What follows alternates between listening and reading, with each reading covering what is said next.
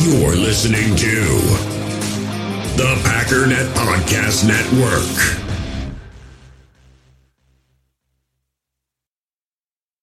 We all have smartphones, and we all know they're pretty amazing, but they also can be amazingly distracting, especially when we're around other people. So US Cellular wants us to reset our relationship with our phones by putting down our phones for $5. That's right, a company that sells phones wants us to put down our phones. And to see what we find, learn more at uscellular.com/built for us.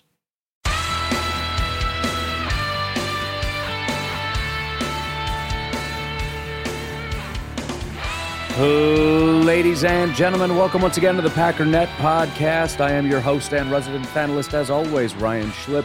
Check us out online, packernet.com. Find me on Twitter, pack_daddy. You know, this deal that came across the wire with Xavier Howard getting his deal, cornerback for the Miami Dolphins, got a massive deal if you didn't hear, which means it means a couple things. Jaire Alexander is going to get paid a lot more than anybody thought, and that definitely leads me to believe that we will not be getting a deal done with him anytime soon. If there was any hope of that getting done in the near future, which I've been telling you this whole time, it's not going to get done. I mean, at best, they get these things done right before the start of the year. If they had made any progress, I have a feeling it just went right out the window because of the stupid frickin' Miami Dolphins and stupid frickin' Xavier Howard and all these stupid frickin' fake contracts with big numbers that aren't real. And for some reason, Packers players look at it and go, oh, I want that, but I want real numbers. You know, I'm sitting here. Nobody even said anything to me, and I just want to strangle people. Because having done this for as long as I've done this, I've listened to, I don't know how many times people have said the Packers have not done enough. The media has said people have not done enough for Aaron Rodgers. Poor Aaron Rodgers. The poor guy just can't catch a break. He just can't seem to get that. We are the only team that gets bashed over and over and over and over and over for not doing enough. We are also the only team in the NFL that can't physically pay all the superstars on their roster. Let's just start with quarterback. How many teams have to pay a top quarterback? There's quite a few. I mean, I'm not saying it's just us, but we're just getting to quarterback. Let's look at the Chiefs. Who else do they have to pay? Do they have... Well, they don't have a top wide receiver anymore because he got shipped off, which we don't either because ours got shipped off. But what else do they have? Do they have a top tackle like David Bakhtiari? No. They had some really good tackles. They shipped them both off. They do have a top defensive tackle, but we do too in Kenny Clark. Do they have a top corner?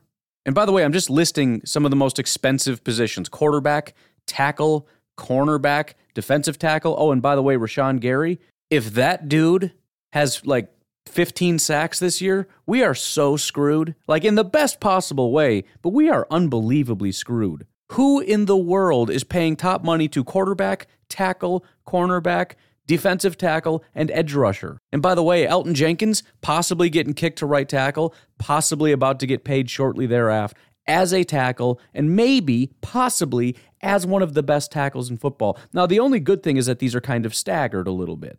Bakhtiari and Kenny were a little while ago. Rodgers just got his. Devontae went bye-bye.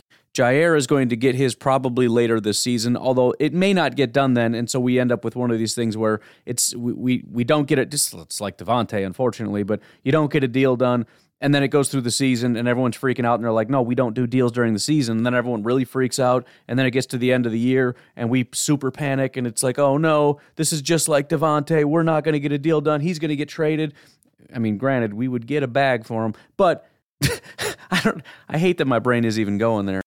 But then we get a deal done. But then we got to work on Rashawn. And then it's like, well, is Rashawn's going to get done? And then I'm going to say, well, not probably till the start of the season. And then we're going to just rinse and repeat. I feel like this team is structured with too much top-end talent. You know what I mean? I mean, we've got superstars at all the most premium positions. Maybe what we need is more just guys. You know what I mean? It shouldn't be like superstar and then massive fall off. Like Kenny Clark, but he's got nobody next to him. Devontae Adams, but we've got nobody else. And I know I've been kind of pumping up like that's a little overstated, but it's still stated.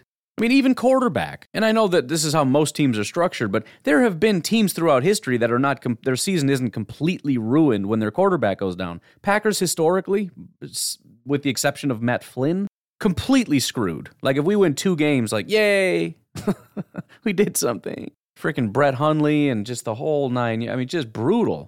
I mean, no disrespect to Yosh Nijman, he did a good job, but it falls from David Bakhtiari to Yosh Nijman pretty quick. I mean, what is he, like a 6th-round pick? I mean, I'm not even going to talk about our guard depth because I don't even know if we have starting guards at this point. John Runyon maybe is okay. He was another 6th-round guy. I mean, we do have Rashawn and Preston, and that's cool, but probably after... Well, I guess Preston's... I don't know, like, when is the earliest Preston can be gone. So maybe that's one position where it's like, hey, we got 2. But we're paying Preston like he's a guy. So even though he's kind of... Or like he's a... Kind of a, well, no, I don't know. I don't know. I have, this is just popping up in my head right now. I haven't created solid criteria. I'm just saying, man. And I guess we're kind of doing that with corner, right? Jair's like the guy. And then we have like a drafted guy who seems like he's premier, but he was just drafted, so he's young and cheap. And then we got Rasul, who's being paid not very much, but he's I mean, that's, cornerback is the model. You got an elite guy. You've got a guy that's, not super expensive that's good, and a guy that you just drafted that's a potential superstar, but we don't need to worry about it because we just got him. We'll worry about that sometime later. Maybe safety, right? Amos, in my opinion, star. Savage, he's a young guy and not really a star. Shout out to Sam Holman, by the way, who did a pretty nice thread on him if you're not following. I just saw Sam Holman has like 500 followers. What the heck are you guys doing? Go find him. I mean, if you're following Dusty Evely, you should be following Sam Holman. I'm not comparing saying who's better or not. I'm just saying, like, if you're interested in that kind of content. And by the way, Coach Hahn, who I've had on here several times, you guys know is very, very intelligent. Coach Hahn is like, in certain respects, basically saying, I can't really even touch this guy, especially when it comes to defense and his knowledge. That's a heck of an endorsement for anybody. Because Coach Hahn is 8, 10, 12 rungs ahead of me and most of my listeners. So when he kind of sits back and is like, I don't know, man, this guy knows more than me. Maybe he's just being nice, but still, 500 followers is an abomination. He has better content than I do. That's for sure. That's if you want to learn. If you want to talk about stupid stuff, then you can follow me. I'm such a good marketer, aren't I? Don't follow me. I'm stupid. Okay. But I don't know. Again, this isn't me like with what I normally do where I really have something thought out and like this is how it is. It's just kind of, this just popped up and I'm just kind of slinging stuff around, man. But I'm kind of nervous that we have 2 first-round picks and 2 second-round picks. Like in 4 or 5 years, if we get 2 of these guys that hit, oh, jeez. Granted, by that point, maybe we're looking at saying goodbye to David Bakhtiari and Preston Smith and maybe Kenny Clark, although I still think he's like 14 years old. I'm not positive. I'll have to double-check that. He's got to get old. He is Randall Cobb, man. Randall Cobb was the same way. Like, he's been on the team for 10 years and he's 25. I don't understand how this is possible. Even now, he's like, I think we brought back Randall Cobb and I'm like, wow, what is he, 35? No, he's like 31 or something. I don't know how old he is, but it's ridiculous. But whatever. I don't know, man. I saw that contract and it just is like, I've been saying since forever, there is 0 chance ever that they don't sign Jair. I mean, this is what the Packers do. It's draft and develop. And, you can say, well, what about Devontae? The dude got a couple contracts here. And he also basically forced his way off the team. I mean, it's not like the Packers are like, we can't do it, can't afford him, got to let him go. So, and they were going to pay Devontae with every expectation of paying Jair. So I don't really care what the salary cap situation is. They are going to pay that man. The only way that doesn't happen is if Jair is just super unreasonable, like, hey, he got, it was 20, Xavier got 25, I want 30, like, or something just really stupid, or, forces his way off the team. But I don't know. I'm not trying to incite panic. They're going to pay the guy. It just sucks, and I really hope that him and his agent don't get stupid with it as far as if it is funny money and the guy's only getting like $20.5 million, like in real money, like, if I'm hoping they're willing to accept basically fake money from the Packers too, is I guess all I'm saying. And I'm not entirely sure how teams do that. I'm guessing it really just has to do with very low guarantees. Because I mean, I can make you, give you a 5-year, $150 million contract, $30 million a year. But there's, $70 million in guarantees that are mostly burned up through the first 3 years. The only thing that kind of sucks is I feel like you would have to kind of really heavily backload that contract. And with no guarantees, you're basically looking at a contract that, let's say after 3 years, you've got a low cap hit, like a low dead cap hit if you move on, like in the fourth year. But if you pay them, their contract spikes to like $35, $40 million. So you're looking at it like I can pay him $40 million or I can let him go and it's only $5. Plus the contract becomes kind of untradeable because it's all just going to be in like base salary. I mean, it's not going to be guaranteed, but Jair is not going to be like, oh, you could just cut it up. So we'd probably have to cut him and then the contract goes away and then he gets a free. I don't know. We don't need to. It's way. I don't know. I guess today is just pondering day. I'm stirring up everybody into a panic because I'm just trying to think things through in my head. It's not my intention. Speaking of, I want to go back and touch on something because I had Mr. Numberman reach out. He's very upset with me about my characterization of RAS. And in my opinion, it was a mischaracterization, which is why I want to speak to you. Sometimes when I talk, I ramble. You may have noticed that. It's already 10 minutes in. I'm not sure we've even started discussing anything yet. Not sure. I don't know what's been happening here. 1 minute I'm trying a brand new Wordle. The next minute I'm 10 minutes into a podcast. You guys will have to let me know how it's been going. I'm not sure what we're talking about. By the way, that new thing that Danny put up that's like a Wordle, but it's football players, is stupid. You know why it's stupid? Because they lie about heights and everything else, and it makes it impossible. I whittled it down. I know, because I cheated. I have a database, and I searched, and I whittled it down, and there was no names left, and I didn't get it. So they're wrong, and their data and their numbers are stupid. Anyways, he came off with the impression, probably because, again, when I get a new thought in my head that like, oh, this is something that's important and probably should be emphasized, I really hammer the point. But, you know, that doesn't mean that everything else outside of what I'm saying is stupid and awful. When I talked about RAS, let me see if I can quick find an example. And by the way, as you know, I talk about RAS a lot. I have talked about RAS a lot. And for good reason, because it's an important thing. But I wanted to make a point that, again, I hadn't really made before, and that is RAS is not just a static thing. You can't just look at the number and assume that this means that this person is just absolutely athletic. Like, just in every way. Just, you know, they have a 9.5 RAS. That means they're fast and they're agile and they jump high and all that stuff. 2 points.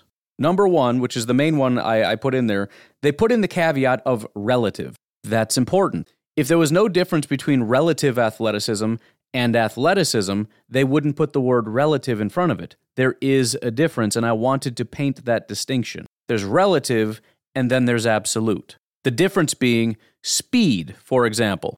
If a football player runs a 40-yard dash in 4.35 seconds, that's absolutely fast, no matter what.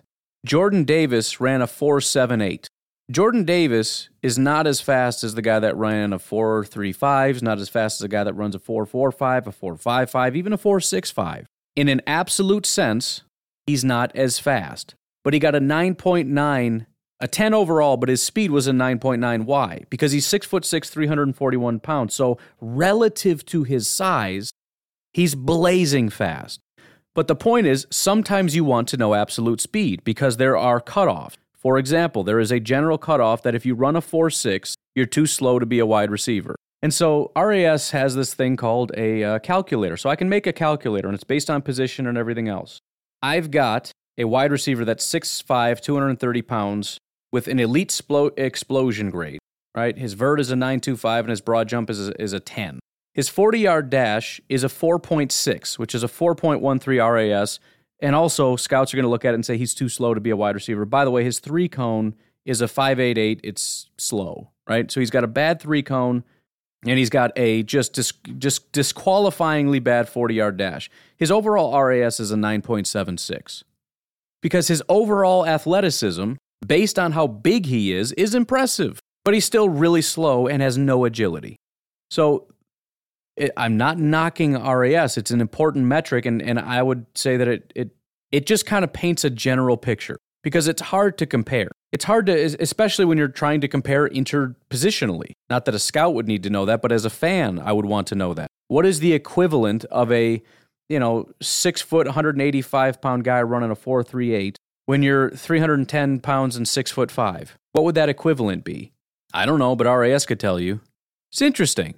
But again, according to this RAS, the guy is an elite athlete, and he runs a 4.6 and a 3-cone in 7 seconds. This guy's not getting drafted. Why? Because the absolutes and the individual metrics matter. They each have their own limits. They each have their own things that they tell you. And some of these metrics are more important than others. His 40-yard dash and his 3-cone are significantly more important than his explosion grade and even his height and weight. So it's not a matter of, yeah, he runs a 4.6, but he's 6'5", 230, so that makes up for it. No, it doesn't. It doesn't. You're too slow, and you have no agility. I don't care if you're 7 feet tall. I mean, if that was the case, we would just draft basketball players to just run around. I mean, it doesn't matter if you can't run at all. You're just tall. We'll just lob it up to you. That's not how it works, though. There are metrics that are in place for a reason. Well, run it as a tight end. Okay, fine. Point is, I can do the same thing with tight end. I can do the same thing with every position. It doesn't matter. The only point I was trying to make is that first of all, when somebody has a high RAS, it doesn't really tell you what that means. You have to click on it and look at the individual markers. Because a lot of times they'll have some good, some average, some bad. And if the really important ones are bad and the really not important ones are good, that's still kind of bad. Conversely, there are other people who have, maybe not the greatest RAS. I mean, there are some people who they're elite in every category, but it's just their height and weight that's really, really bad. But everything else is just out of this world. And again, if you're going to get knocked because you ran a 4.39, but you're really small, it doesn't matter. 4.39 is 4.39 on the field, right? I mean, we're just talking about absolute speed here. Same with safety. Let's look at Kyle Hamilton, for example. By the way, I just watched Kyle Hamilton yesterday. I officially don't believe 40 times at all.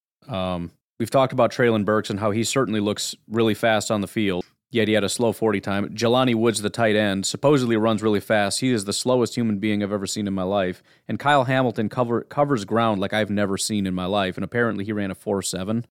Okay. But let's just say that's the case. Again, he ran faster at his combine. I think you have to give him the faster time because why wouldn't you? You telling me he as fast as he can run as a 4.7? Interesting. He ran faster. So how is that possible? But let's just say you're a safety. You run a 4.7, which is disqualifyingly slow. You're in the deep middle portion of the field. You are the free safety. You are single high by yourself. I need to trust you to be able to get to the sideline in time. I'm not talking about reaction time or any of that other stuff because all that is we're assuming is exactly equal. You are 6'4", 220 pounds. Does that help me come to the conclusion that you're going to get to the sideline faster? It's going to help your RAS because relative to how big you are, whatever your speed is a little bit more impressive based on height and weight. But I don't care about based on height and weight. I want to know in absolute terms your ability to run to the sideline. How quickly can you get there? I don't care if you're fat. That doesn't help you get to the sideline in time, which is your job. And again, Kyle Hamilton is just an example. If you're getting hung up on, I'm not talking about him or his reaction time or any of that. Pick a different player. The point is whether he is 5'11", 195, or 6'4", 220, your ability to get to the sideline when you run a 4.7 is very limited. And the relative portion doesn't mean anything in that instance. Sometimes it does mean something, right? That's why my only real point with RAS was it's just a tool. And like all tools, you need to understand what it's telling you and also what it's not telling you. So it's not a bad tool, but to pretend that RAS is the be-all, end-all, and if you have a high RAS, then that means that you are just a great athlete, is kind of just incorrect. It's relative athleticism, which is relative to your position and relative to your size. The other issue I have with RAS is that it's kind of a overall number, but it doesn't really give you a full picture. Because again, you don't know where the high points and low points are, and different positions have different things that matter. To be completely honest, if you're a defensive tackle, I think 40-yard dash time is probably one of the lowest. It's really low on how much I care. If your defensive tackle is running 40 yards, that's not great. Maybe the 10-yard split might be a little bit interesting. And it gives you a general metric of, quickness and those kinds of things. But we also have 3-cone, we have shuttle, and explosion to see how, quickly and violently you can explode off the line and everything else. That gives us a pretty clear picture of what you can do. Now, if you're Jordan Davis, you crush every single metric, so it doesn't matter. But I mean, that's the only point I'm making. RAS is not bad. I don't dislike RAS. And you can even make the case that RAS is more important than just general speed, right? If I say a wide receiver or an NFL player runs a 4.5, doesn't mean anything to me. The relative is the part that matters. What's your position? How big are you? But also relative doesn't really work in a vacuum either. Neither of them work in a vacuum. And again, it depends on the question you're asking. If you want to know overall generally how athletic a person is, RAS is great. But it's not a standalone tool. It's not something that you can just pick up and go, oh, 9.4, he's a freak, draft him. What do you mean what can he do? I don't know. How big? I don't know. Is he agile? Is he fast? Is he explosive? I don't know. Probably all of them. Maybe at least 2 of 3, or one of them's really good and 2 are average or something like that. I'm not sure, but he's got a 9.41 relative athletic score, so that's great. And we all get hung up on this stuff. I mean, and I do too with stuff like, PFF and DVOA and all that. They're just tools that give you one piece of one picture. And depending on the question, they might give you the best possible answer to that question, but none of these things give you a perfect picture, but also none of these things are useless. Either way that you look, whether it's PFF, DVOA, RAS, any of these things, anybody that defends them in such a way that they're perfect is wrong. Anybody that says that they are completely flawed is wrong. They're just tools to be used to give you a slightly clearer picture, and which one you use depends on what your question is, all right?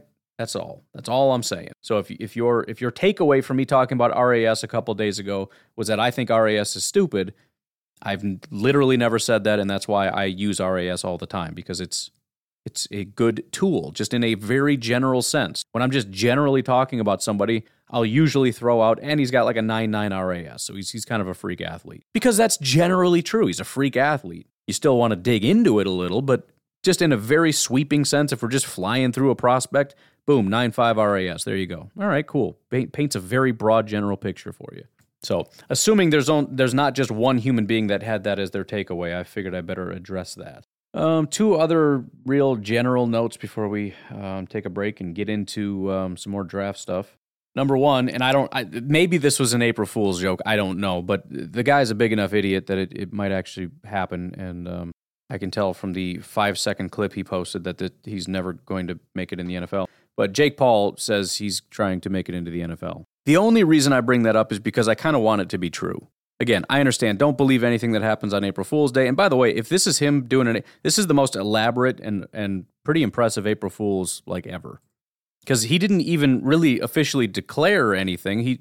He showed a video of himself working out with like on the Dallas Cowboys practice field, presumably with football players, and then basically just starts going after the haters, like, oh yeah, you guys don't think I can make it? I mean, it's pretty slick if that was, because usually they're so blatant, like, today I become a father. Like, what who's pregnant? What is happening? Like, oh, I got fired today. Like, it's a blanket statement of fact. Like, this is a thing that happened, is happening, did happen. And it's like, you're a liar. This is like 3 tweets of, like, by the way, I run a 4.37.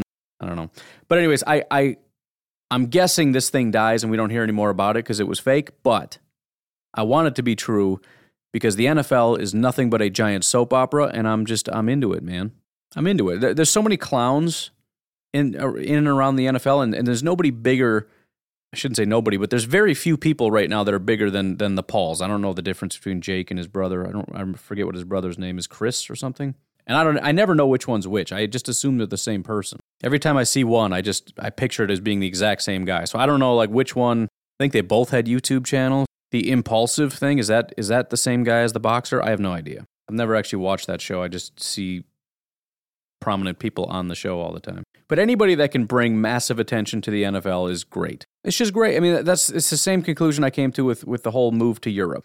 Logistically, it's a complete nightmare. It's a cluster. It makes no sense, and it's a stupid money grab. But considering I'm in the making money off of football business, I should probably shut my mouth and stop bashing the GM who's like, let's just focus only on making money in the NFL. Let's get as many fans as possible, spending as much money on the NFL as possible, get all eyes on the NFL. Let's expand worldwide and just turn this thing into the first, gazillion-dollar business. I should shut my mouth and let him do it. But I don't know. I'm just sitting here watching Jake Paul's Twitter, hoping for an April 2nd tweet on him still training.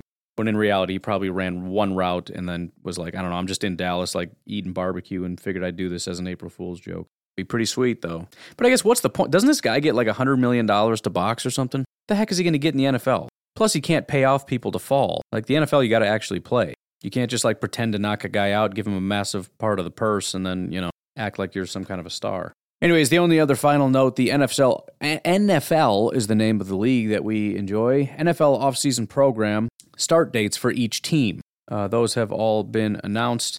Seems like the earliest dates are April 4th, and those teams will be the Miami Dolphins, the New York Giants, the Chicago Bears, the Saints, and I guess that's it. We've got to wait until the 18th, but that's actually not that bad. You've got some teams that are late April and even a couple that are in May. The Bengals, presumably because they won the Super Bowl, I guess. I don't know. Went to the Super Bowl May 2nd. Let's see, where are the Rams? Nope, they're April 18th. I have no idea. I don't know how these things come to be. But April 18th, NFL offseason program. So it doesn't have much to do with us, but it's always good when things are happening. You know what I mean? It's also going to be interesting to see who shows up. Because there's certain guys on this list that need to be there. You know what I mean? Pretty much every guy that we're looking at saying, you need to, I'm counting on you to make a jump. Amari Rodgers, like for real. When they open the gates, you better be like packing up your tent because you've been out there for a week. Josiah, come on, man. But it is it's basically it's completely voluntary. So there's no fines if you don't show up. There's no list of people that have to be there, can't be there, whatever. It's a voluntary off-season workout program. It is 9 weeks long, broke up into 3 phases.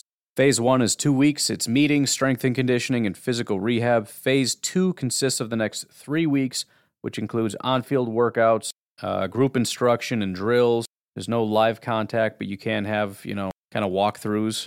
And then Phase 3 consists of the next 4 weeks of the program.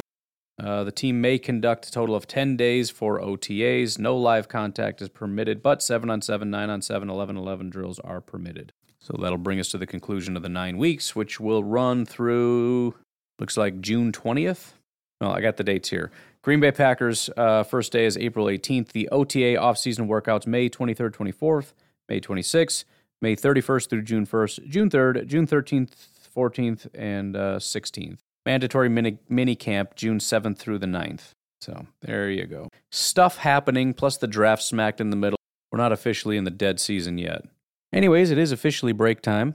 I want to say a big thank you to an anonymous donor who gave $250 to both of the GoFundMes. So Drew, with his seizure service dog, is officially over $4,000. He's trying to raise just a little under $7,500, so we are over the halfway mark. And that was a big chunk of the change there. So that was awesome to see. So you can find that pinned to the top of my Twitter if you're interested in donating for that. You can find the Jamie and Carter Accident Fund over on the Facebook page. Again, $250 donation. Also, JJ threw in $10 on top of it. So we are getting very close. The goal was to raise $10,000. We are at $9,040. So we're $960 away from reaching the final goal of $10,000. Extremely happy to be able to help out with these things. It's obviously horrible circumstances, but that's the reason that we're doing it, You guys, again, have helped me with things that are not nearly as important, with getting my computer, a laptop, different things throughout just to help get this podcast up and running. But things like this are obviously much more important, and we want to be able to help out people's time of need. Anyways, let's also not forget about modernfrontier.com. If you're looking to buy some bulk of pork, beef, chicken, he's got a bunch of different real low-priced options. You're not going to drop $1,000. You don't have to go pick it up from anywhere. It's going to be delivered right to your door. And don't forget about the promo code MEATPACKER. That's one word, all caps, $25 off your order. We'll take a break. We'll be right back. In the hobby, it's not easy being a fan of ripping packs or repacks. We get all hyped up thinking we're going to get some high-value Jordan Love card, but with zero transparency on available cards and hit rates, it's all just a shot in the dark. Until now, introducing slab packs from arenaclub.com, the only repack that provides real value, a complete view on all possible cards, and clear hit rates for each one. Now when I buy slab packs on Arena Club, it finally feels like I know what I'm getting. And honestly, the best thing for me and my son is the fact that we're kind of novices into this. When I walk into a card shop with my son, and a card says it costs $40, kind of just taking his word for it that that's a good value. So I appreciate the transparency on grading, as well as just getting excited about seeing what you could potentially get. Right now, you can get 10% off your first purchase by going to arenaclub.com/packdaddy. Wow, that's crazy offer. 10% off a $400 slab pack. That's $40 right there. Anyways, that's arenaclub.com/packdaddy for 10% off your first purchase. We all have smartphones, and we all know they're pretty amazing, but they also can be amazingly distracting, especially when we're around other people. So US Cellular wants us to reset our relationship with our phones by putting down our phones for $5. That's right, a company that sells phones wants us to put down our phones. And to see what we find, learn more at uscellular.com/built for us. When you need mealtime inspiration, it's worth shopping Kroger, where you'll find over 30,000 mouth-watering choices that excite your inner foodie. And no matter what tasty choice you make, you'll enjoy our everyday low prices, plus extra ways to save, like digital coupons worth over $600 each week. You can also save up to $1 off per gallon at the pump with fuel points. More savings and more inspiring flavors make shopping Kroger worth it every time. Kroger, fresh for everyone. Fuel restrictions apply. So, as I have promised, I want to look at mock drafts, but not just any old mock drafts. I want to find the people who are the best at this, who get the highest scores, who get the most correct. Now, granted, most of the correct answers are going to be early, but generally, if you're getting more hits, you're just better at this. Again, the Huddle Report is where I get this information. And the number one mock drafter over the last 5 years, 44.8 overall score over the last 4 years. Again, they award 1 point if you get the player in the first round, but not for the right team, 2 points if they're on the right team. And so Brendan Donahue of Sharp Football Analysis over the last 5 years has been the most accurate. And in fact, it's a pretty big jump. If you look at the top 6, the grades go 42, 42, 42, 42.4, 42.4, 42.4, 42.6, 44.8. So that's a pretty hefty jump. So Brendan Donahue is over at Sharp Football Analysis. Sharp Football's got some pretty good stuff. Also, interestingly enough, we're going to look at the number 5 guy on this list because he apparently has jumped over to Sharp Football Analysis. So Sharp Football has 2 of the top 5 mock drafters on their site now. So we're going to look at both of those. But I want to start with Brendan Donahue because he has been the most accurate of all the people. He did a mock draft March 28th, so this was just a couple days ago, so it's very, very fresh. Interestingly enough, and listen, a couple points on this, because again, it's going to sound crazy, like, oh, that's stupid, that's not going to happen. Again, remember, this guy, he even put in his bio here, number one most accurate mock drafter over the past 5 NFL seasons. The first pick is going to shock a lot of people, but I've got several comments on this. The Jaguars select Travon Walker, edge rusher out of Georgia. Couple things. Number one, I've already talked about Travon Walker, and I've already said if Aiden Hutchinson does go number one, I don't know that Travon Walker isn't the pick for the Lions, because I do think Aiden Hutchinson is going to be the pick. Second point, I have begun looking at creating my big boards, which is based on grades and stats, not really my own eye test, because I just find it interesting. I think it's fun to build formulas and try to see where people fall. Travon Walker is real low. Basically, outside of his unbelievably elite athleticism, based on his statistics and his grades, he's kind of bad. I mean, compared to a lot of these guys, he's an athletic freak that just hasn't produced. And so the problem with it is you could say, well, yeah, but the upside is what people are drafting. The problem is every single one of these guys is an athletic freak. I think I did everybody in the top 100. I think only 1 or 2 of them didn't have an RAS in the 9s. Everybody is blowing the doors off in terms of, athletic testing. Yes, relative athletic testing. So, number one, Travon Walker could absolutely be number 1. He could be number 2. He could be top 5. He could be top 10. I also think he could kind of fall depending on what people actually think. Are they going to bet on his upside, or are they going to be a little hesitant because of how much upside so many other guys have? Which brings me to point number 3. And JJ had sent me something. I forgot what it was. But anyways, it just kind of sparked a thought, and that was, there have been drafts in the past that I remember one a couple years ago, and I've referenced this a couple times, but it was the worst draft in history because every mock draft was basically the same. Like everybody had the same mocks for the same. And when the actual draft came, it was almost identical to what everybody had been saying. It was the most boring. Like the top 10 were all exactly expected. There were no trades. It was horrible. I think this could be one of the craziest drafts ever. Because if you really look at it, you have so many guys with so much elite upside.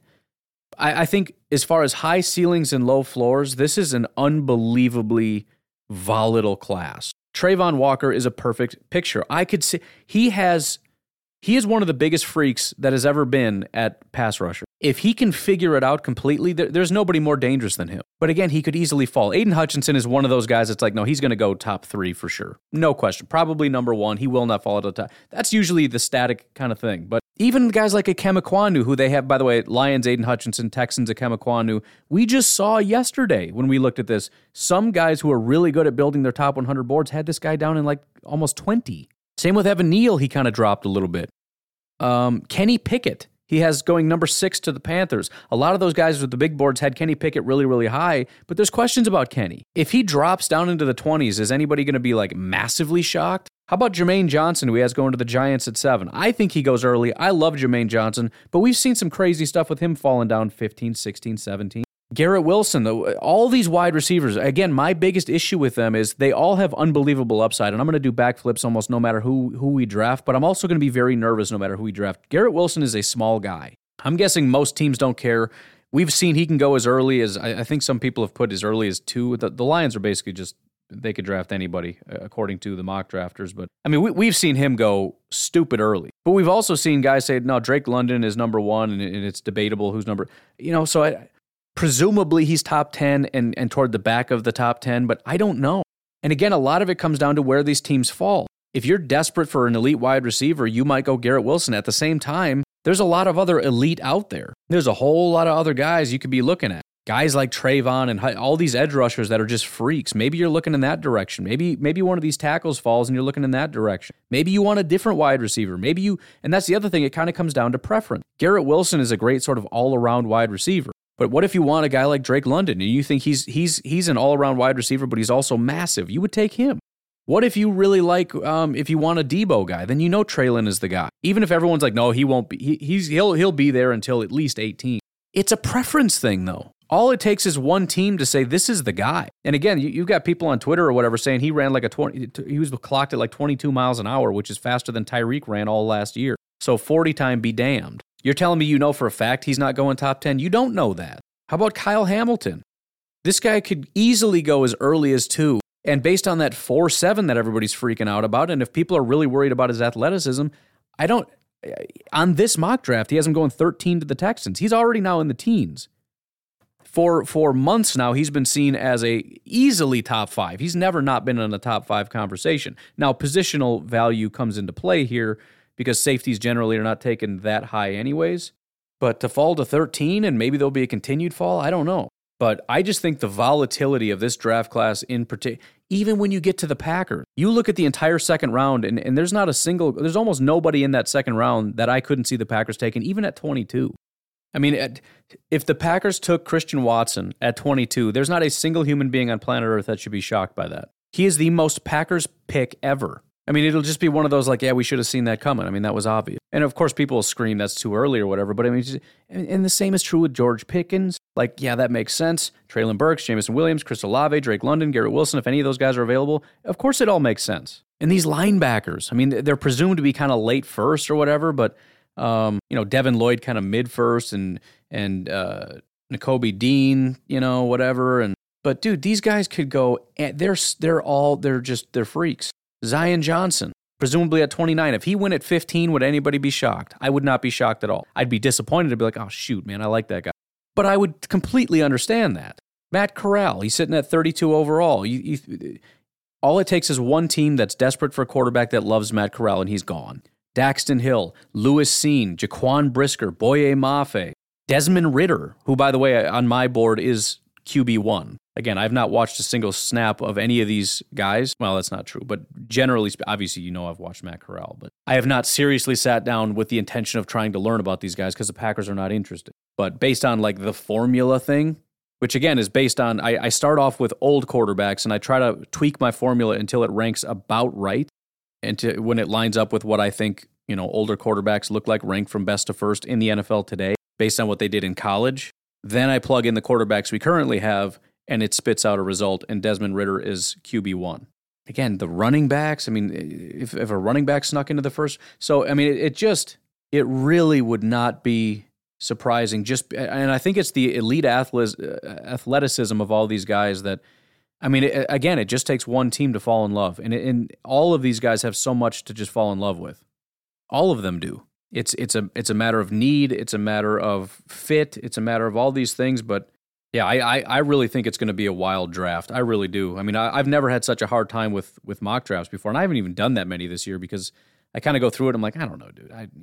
But really, I mean, pick one. If you're Jacksonville, what are you going to do? You want to take Aiden Hutchinson, but you also really want to tackle. Which tackle? I don't know. Are you sure you don't want Thibodeau? Are you sure you don't want Trayvon Walker? No, I'm not sure. Are you positive that Trayvon Walker isn't going to be better than Aiden? And when Trayvon Walker is the best pass rusher in this entire draft class, everybody's going to look back and try to act like they knew it. You know what I mean? Like, you guys really didn't know Trayvon Walker. Did you see what he did at the Combine? Did you watch his film? Like, come on. Of course that's going to happen. But again, everybody's a freak. So, and I'm talking about like Cam Thomas, San Diego State, Arnold Ebiketie, Nick Bonito, Myjai Sanders. I mean, again, depending on what you're looking for, Myjai is not doing much for you in the run defense realm, but athletic, freak, ultra productive with sacks and with pressures and all that. Myjai Sanders, Nick Bonito, crushing it. So anyways, that's sort of my sidebar on this. Getting back to Brendan Donahue's draft here.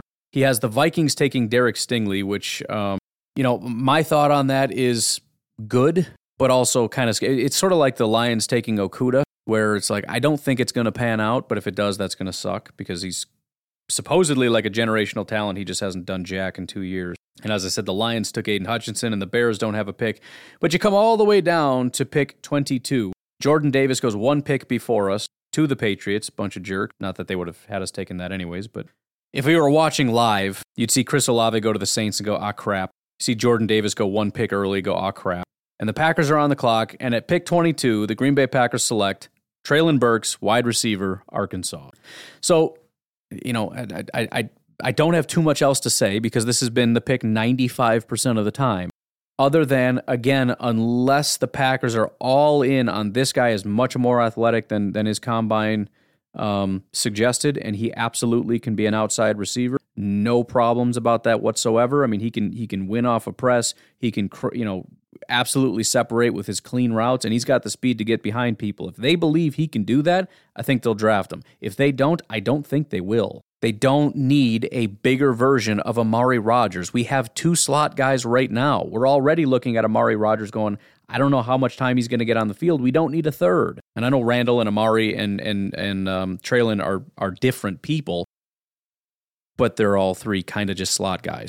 So the Packers have to know 1,000% that Treylon Burks is not just a slot guy like he was in college. Again, like 70% in the slot in college. That can't be his role when he comes to the NFL. 26, Zion Johnson goes. That's a heartbreaker. 28, the Green Bay Packers are on the clock, and they select Boye Mafe, edge rusher, Minnesota. So that's kind of becoming, if I had to guess like the most popular 1-2 punch right now, that's probably it, Treylon Burks and Boye Mafe. And I don't have... Do I want to take the time to do this right now? The next step with all these pass rushers in place is to kind of tally up. I have all their grades here. I just need to tally it up to put it in a score out of 100. But I can at least do this. Let me just look at where Boye Mafe ranks. And this is all I did was I added, there's 15 pass rushers. All of them at the time were top 15 or top 100 players. It looks like one of them, I believe, has fallen out of, but I don't really care. Oh, Sam Williams of Ole Miss has fallen out recently, but it doesn't matter. Overall defensive PFF grade, Boye Mafe ranks 10th. As far as his run defense grade, he ranks 12th. Pass rush grade, he ranks 12th.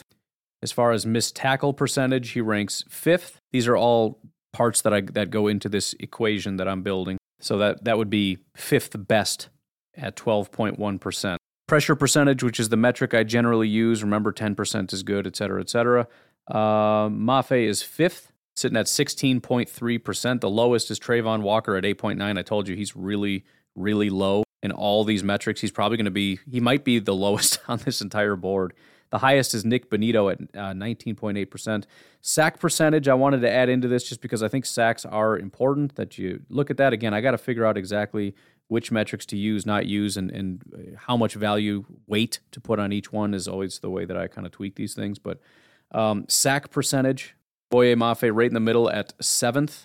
Sack percentage is 2.72%. The lowest, Myjai Sanders, 1.29. Trayvon Walker is 1.3. He's 14th. The highest is 3.7. David Ojabo. PRP is kind of an interesting metric that I might need to lean on a little bit more. I've never really looked at it or referenced it before, but PRP is basically pressure percentage, but it's weighted with sacks being higher than pressures, which are sacks are higher than hits or higher than pressures. So it kind of comes up with a number that looks at pressure percentage, which I like, but again, it weights it based on the value of sacks over the other thing. So anyways, based on that, Boye is fourth. Again, this is brand new to me, so I don't exactly know what a good metric or bad metric is, but he's at 10.2. Trayvon Walker, dead last, 5.3. The highest is Nick Bonito at 12.1. Win percentage, again, another metric I like, which basically just means you beat the guy in front of you. It's great because it's kind of the opposite spectrum of sack. Sacks are the ultimate end that you're looking for. I mean, if you get a batted pass or a hit or anything, those are nice too, but ultimately you're trying to tackle the quarterback before he gets the ball out of his hand. The first step, though, is beating the guy in front of you, and sometimes the quarterback gets the ball out in time, but you still win, and that's the main objective. Beat the guy in front of you. After that, it's just a matter of how much time do you have before you get down the line. Trayvon Walker, dead last, 10.1% of the time. Nick Bonito, 29% of the time. Where's our guy Boye Mafe here? 19.2%. He's sitting at 10th. Stop percentage, which is probably the best run grade that I can find. I mean, there is the run grade, but as far as a statistic is concerned, again, a stop is making a tackle that is a negative play for the offense. So if you chase a guy down the field and tackle him after 20 yards, that's not a stop, right? A tackle is you made a play in the run, right? It was a positive defensive play tackle. And so what I did is I took the stops and I divided it by total run plays. So in a run play, how often are you the one that's being disruptive is kind of what I'm looking for here. Mafe, again, down kind of near the bottom at 10th. Cam Thomas, SDSU, is at the top. Myjai Sanders is at the bottom. He's at 6.25%. Cam Thomas at 17.3%. And then finally, RAS is the one area, Trayvon Walker, which depending on how high I weight RAS, which might be quite high, I'm just thinking to myself how it's probably going to end up being weighted. And when you think about guys like Rashawn Gary kind of breaking out, I kind of wonder if I'm going to have to lean a little bit more on this. But again, it's not really going to matter because Trayvon Walker, 9.99, but you got Boye is number 2 at 9.91, Aiden Hutchinson, 9.88, Kayvon Thibodeau, 9.77. You've got Sam Williams, 9.7, Jermaine Johnson, 9.62, Pascal, 9.48, David Ajabo, 9.37. Nick Bonito is 9.32. George Kaloftis, 9.18. Ebiketie is 9.11. Then finally you get out of the nines, but you still got Myjai Sanders, 8.71. Drake Jackson, 8.56. Cam Thomas, I don't even know. I think I put a 7 in there just as a placeholder, but I don't actually know. And then Kingsley Enagbare is the only not high athletic guy with a 6.14.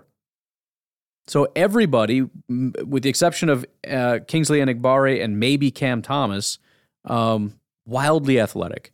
So little bonus material there, looking kind of through that. By the way, I am planning on making this available to patrons. I'm not exactly sure what tier. I'm guessing tier 5 would be the tier. That's just kind of generally where I throw extras. Maybe what I'll do is I'll separate it out. I think tier 5, what I'll do is I'll give sort of the abbreviated version of my big board, and then maybe with the tier 10, I'll give the bonus of just showing you the whole thing. $10 tier, tier 10, whatever. Just showing my work on it, basically. Something like that. But I got a lot of work to do just to get through this before the draft, and it is a lot of mind-numbing work, which always gets me excited until you kind of get into it, and it's like, oh, this is so tedious. It's just data entry over and over and over and over. So anyways, as of right now, that is the mock draft from one of the most accurate mock drafters. And again, it's not like he's just following what everybody else is doing. The guy's got Trayvon Walker going number 1 to the Jaguars. I've never seen that. I want to follow that up with Ryan McChrystal's mock draft. He's technically number 5 on the list overall, but again, he's sitting here at Sharp Football Analysis, which is buying up all the best talent, apparently. Good for them. Ryan McChrystal, right out of the gate, and again, we'll get to the Packers, but I just kind of want to give some perspective on how different these things can be. Aiden Hutchinson is number 1, Trayvon Walker to the Lions, which is exactly what I said. I said if Aiden Hutchinson goes number 1, I wouldn't doubt Trayvon is number 2. Now, it could be Kayvon Thibodeau. I don't know. I do think it needs to be, and probably will be, a pass rusher. But I wouldn't be surprised if Trayvon is the pick. Now, maybe you want something a little bit more steady. You're not really in the mood for like trying to build a guy or give him a red shirt kind of thing. Maybe you are because your team isn't competing anyways. But you want a guy that's just a little bit more steady, higher floor kind of a guy. I don't know, but I could absolutely see that. He's got Kyle Hamilton at 8, so he's kind of coming back. You got the tackles all in different spots. Garrett Wilson at 10, which is normal, but then 11 Commanders take Drake London, which is still weird to say Commanders. Karlaftis to the Vikings, so we got 2 edge rushers now in the NFC North with Trayvon Walker and George Karlaftis, which makes me happy because Jermaine Johnson goes the next pick to the Texans, and I don't want to deal with that guy. But when you get to the Packers, we once again at pick 22 have Treylon Burks. If there's anything to this, basically if Treylon Burks is not the Packers pick at 22, the entire draft world is going to implode. I mean, if he gets drafted at like 15, everybody's just got to light their Packers mock drafts on fire. And then at pick 28, the Packers have Bernhard Raimann. Now, since we're talking about it, since we're here, and since we're looking at my sheet, I may as well bring up my my wide receiver thing. Now, this one's actually done. My edge rush, I don't have the grades. I have something set fairly well here for my wide receivers. And it's a massive sheet that I have here. I had all the top 100 wide receivers, and I also added a bunch of last year's wide receivers, and I tweaked the grades until I got it to where it kind of makes sense. Now, some of these I'm never going to be able to get right. Amon-Ra St. Brown is ranked 26 out of 26. Why? Because his grades and his stats are all terrible. There's nothing I can look at that's going to raise him up. So that one I can never get right. But the top 4 wide receivers are all last year's wide receivers. All of them. But all 4 of them did great as rookies. Devontae Smith, Elijah Moore, Jalen Waddle, Jamar Chase. That's not the exact order, but I think those are the top 4, and they are graded all in the 70s as rookies.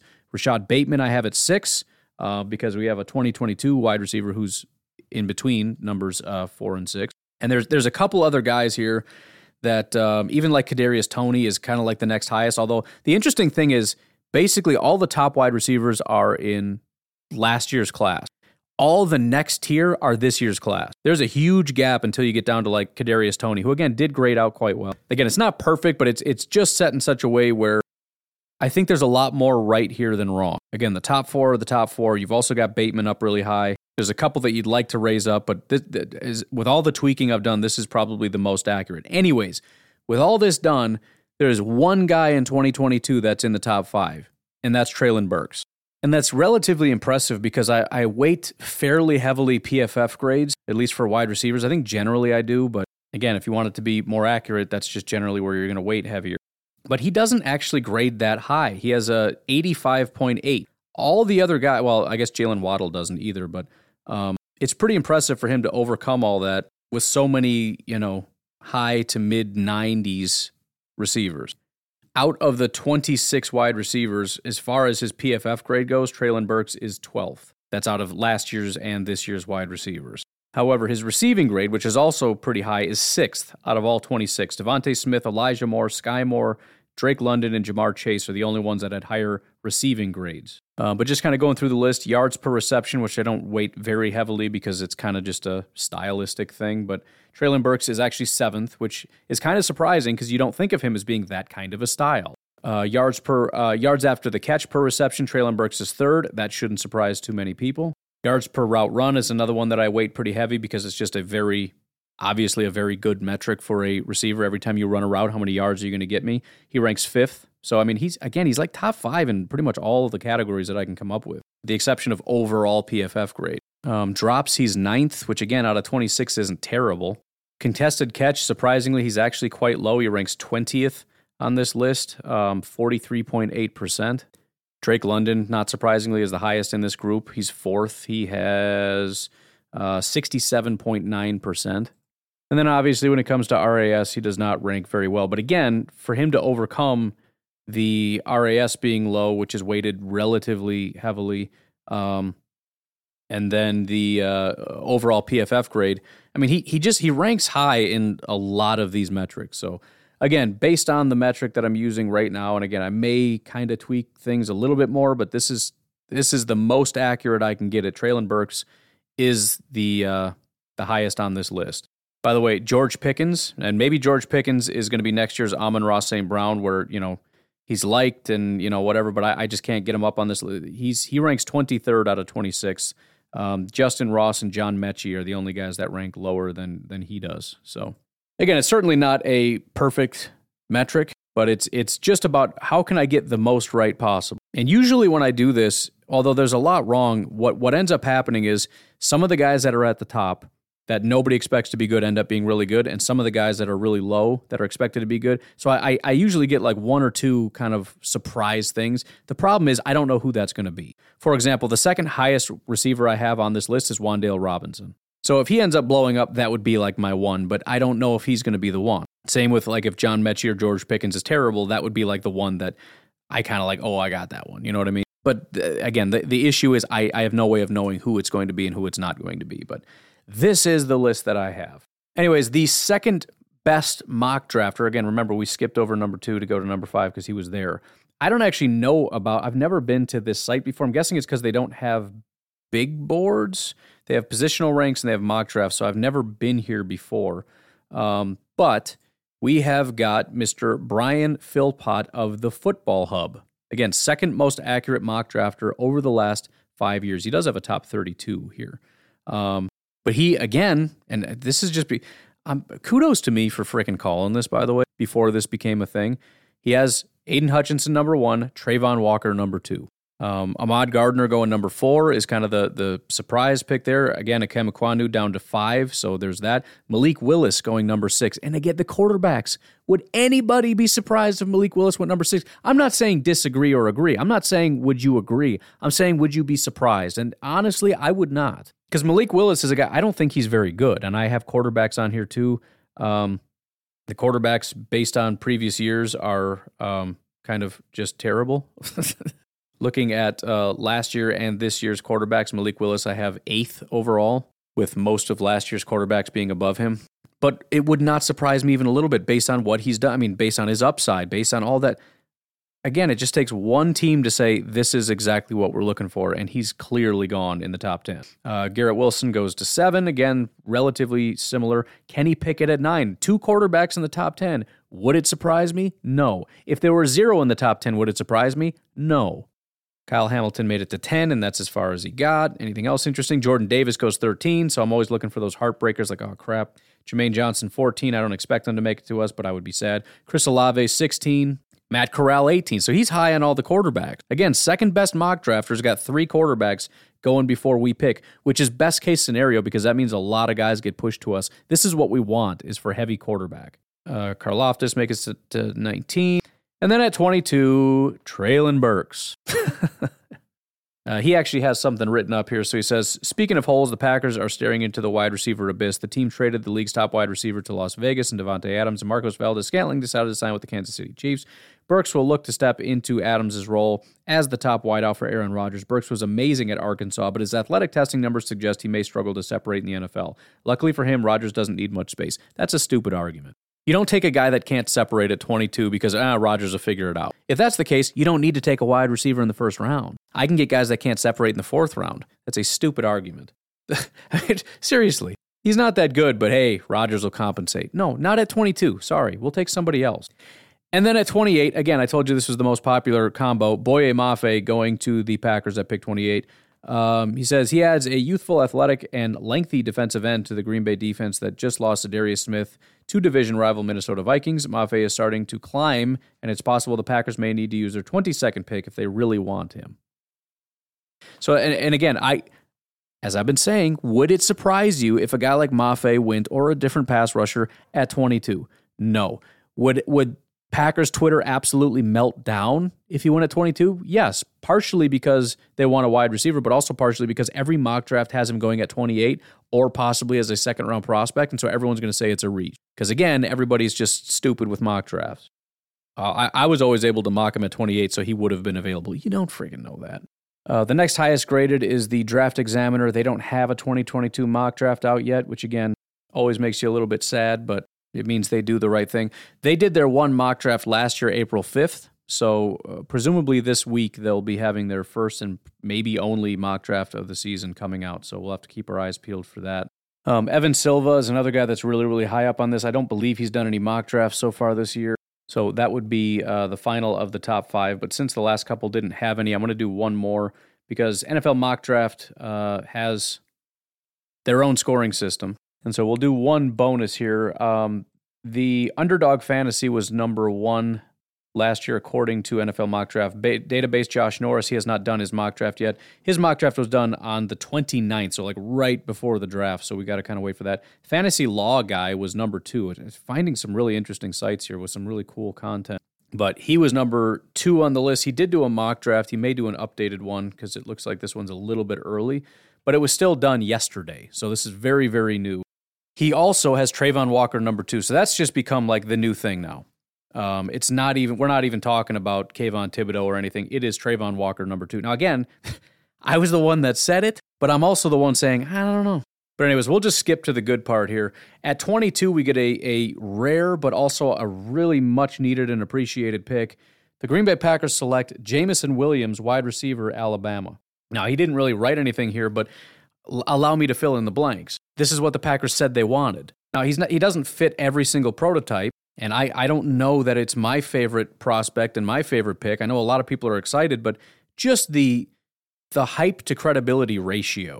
You know what I mean? Like, Treylon Burks makes about as much sense as Jameson Williams does to me. And yet Treylon Burks is just the assumed pick, and Jameson Williams is like, oh, they wouldn't do that. They're about equivalent in my mind. I have the same amount of reservations about one as I do about the other.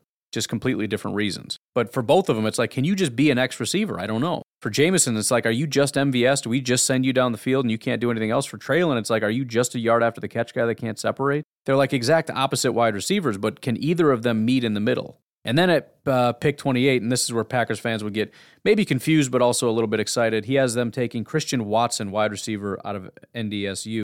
Now, obviously, the obvious concern here is they're similar guys. You're taking 2 speed guys, but you're also doing a couple other things. Number one, you are adding a little bit of versatility. Christian Watson is just generally a bigger guy, so he's kind of like a Drake London type also, bigger jump ball type of guy. He's done some stuff out of the backfield. You're adding just massive speed to the wide receiver room in general. There's nothing wrong with having 2 guys. I mean, look at our DBs, right? Every single person in that entire group, with the exception of a couple, are stupid fast, like 4.3s fast. So for the Packers to say, let's just get really fast at wide receiver, wouldn't surprise me. On top of that, you're adding the element of somebody's going to make an impact. If one of them doesn't pan out, at least in year one of them should. And just the amount of things you can do. So, would it be my pick? No. Would I be doing backflips? 100%. By the way, as many times as I've talked about me doing backflips, I'm going to have to learn how to do a backflip. I got to talk to Blaine. He was a cheerleader. He can help me do a backflip. He showed me how, but there's no way I'm actually, I did do a backflip, but we were in a swimming pool in Florida. Man, him and I in water is just absurd. We're trying to do backflip. I did it too. I did a backflip. It was crazy. Granted, if I was not in water, I would have cracked my skull open, but I'm still proud of myself for doing it. But anyways, so again, there's a lot of cool resources out there. This is another site I'm going to have to peruse because it looks like he's got some really cool stuff on here. But, again, the whole point is to try to just attack this draft from every single possible crazy angle we possibly can. With every pick, it might happen, here's why it might happen and here's why it might not. And again, a lot of people are going to hear me talk and be like, oh, he doesn't like this guy or he likes it. It's not about that. I want to stop saying we're never going to pick that guy. And I also want to stop saying we have to get this guy. I don't want either of those things. As many possible options as possible, but not getting stuck on anybody either. Everybody has positives. Everybody has negatives. Everybody has a chance to be a star. Everyone has a potential to be a bust. Aiden Hutchinson is not guaranteed to be. Chase Young, when he came out, was way more impressive than Aiden Hutchinson. He just was.